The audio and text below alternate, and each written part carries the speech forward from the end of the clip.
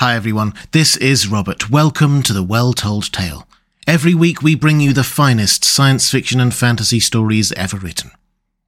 Today we have a classic fairy tale, Rapunzel, as recorded by the Brothers Grimm and translated by Edgar Taylor and Marianne Edwards.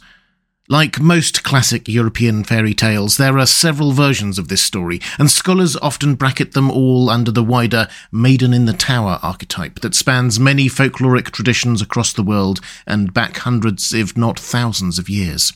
The themes here are undeniable. The confinement of a maiden, perhaps as a metaphor for overzealous guardians worried about premarital relations, the wisdom or otherwise of striking a deal with a mysterious magic user, and love conquering all. Perhaps it's those timeless themes that make this story live on even in modern adaptations like Tangled, or perhaps it's just that it's a great little tale. In any event, it's time to pull up a chair, relax, and enjoy Rapunzel by the Brothers Grimm. There were once a man and a woman who had long in vain wished for a child. At length, the woman hoped that God was about to grant her desire. These people had a little window at the back of their house from which a splendid garden could be seen, which was full of the most beautiful flowers and herbs.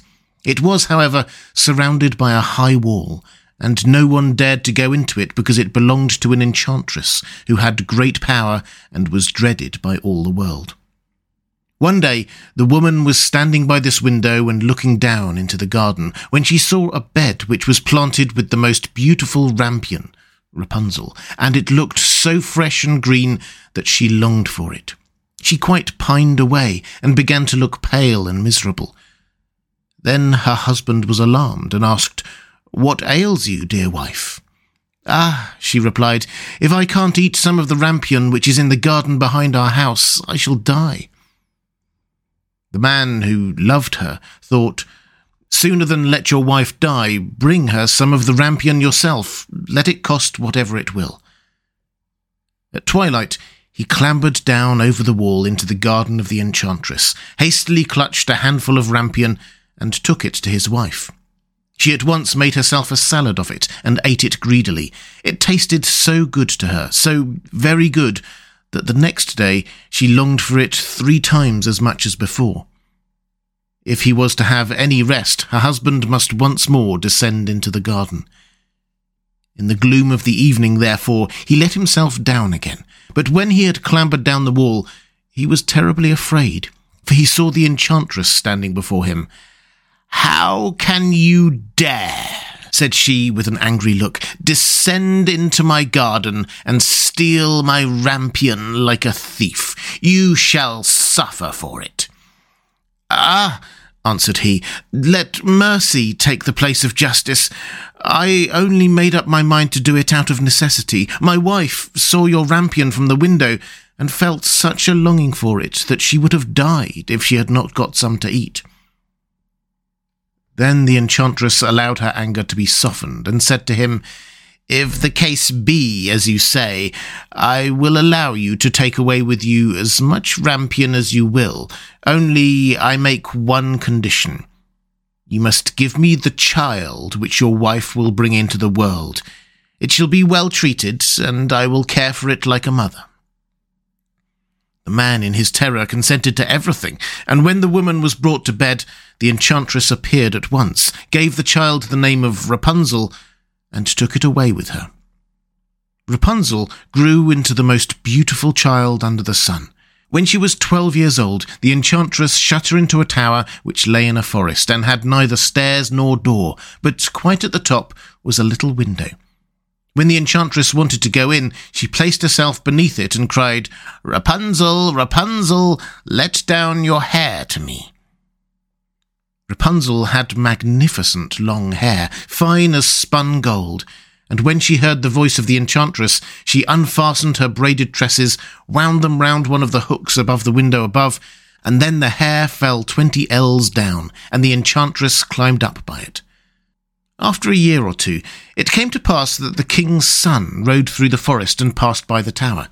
Then he heard a song, which was so charming that he stood still and listened.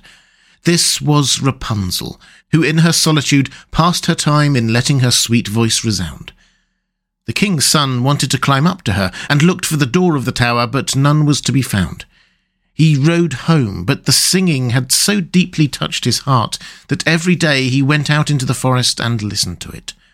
Once, when he was thus standing behind a tree, he saw that an enchantress came there, and he heard how she cried, "Rapunzel, Rapunzel, let down your hair to me." Then Rapunzel let down the braids of her hair, and the enchantress climbed up to her. "If that is the ladder by which one mounts, I too will try my fortune," said he, and the next day, when it began to grow dark, he went to the tower and cried, "Rapunzel, Rapunzel, let down your hair to me." Immediately the hair fell down, and the king's son climbed up. At first, Rapunzel was terribly frightened when a man, such as her eyes had never yet beheld, came to her, but the king's son began to talk to her quite like a friend, and told her that his heart had been so stirred that it had let him have no rest, and he had been forced to see her. Then Rapunzel lost her fear, and when he asked her if she would take him for her husband, she saw that he was young and handsome. She thought, "He will love me more than old Dame Gothel does." And she said yes, and laid her hand in his. She said, "I will willingly go away with you, but I do not know how to get down. Bring with you a skein of silk every time that you come, and I will weave a ladder with it, and when that is ready, I will descend, and you will take me on your horse." They agreed that until that time he should come to her every evening, for the old woman came by day. The enchantress remarked nothing of this, until Rapunzel once said to her, "Tell me, Dame Gothel, how it happens that you are so much heavier for me to draw up than the young king's son. He is with me in a moment." "Ah, you wicked child!" cried the enchantress. "What do I hear you say? I thought I had separated you from all the world, and yet you have deceived me." In her anger, she clutched Rapunzel's beautiful tresses, wrapped them twice around her left hand, seized a pair of scissors with the right, and snip-snap, they were cut off, and the lovely braids lay on the floor. And she was so pitiless that she took poor Rapunzel into a desert, where she had to live in great grief and misery. On the same day that she cast out Rapunzel, however, the enchantress fastened the braids of hair, which she had cut off, to the hook of the window, and when the king's son came and cried, "Rapunzel, Rapunzel, let down your hair to me," she let the hair down.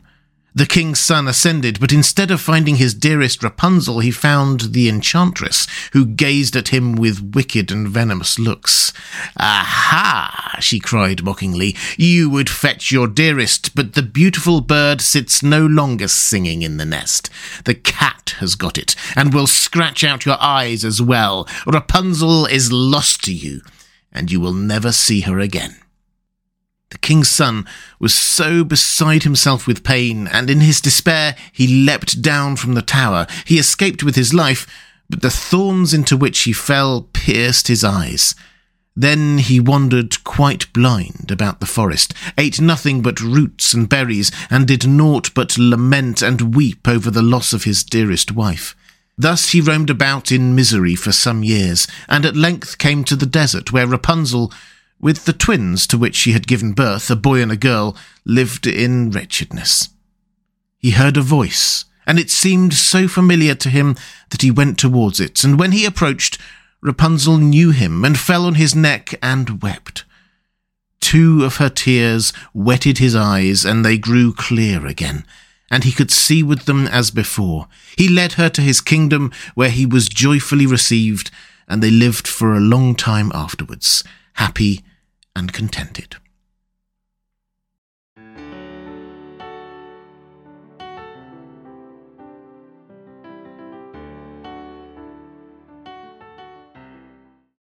And welcome back.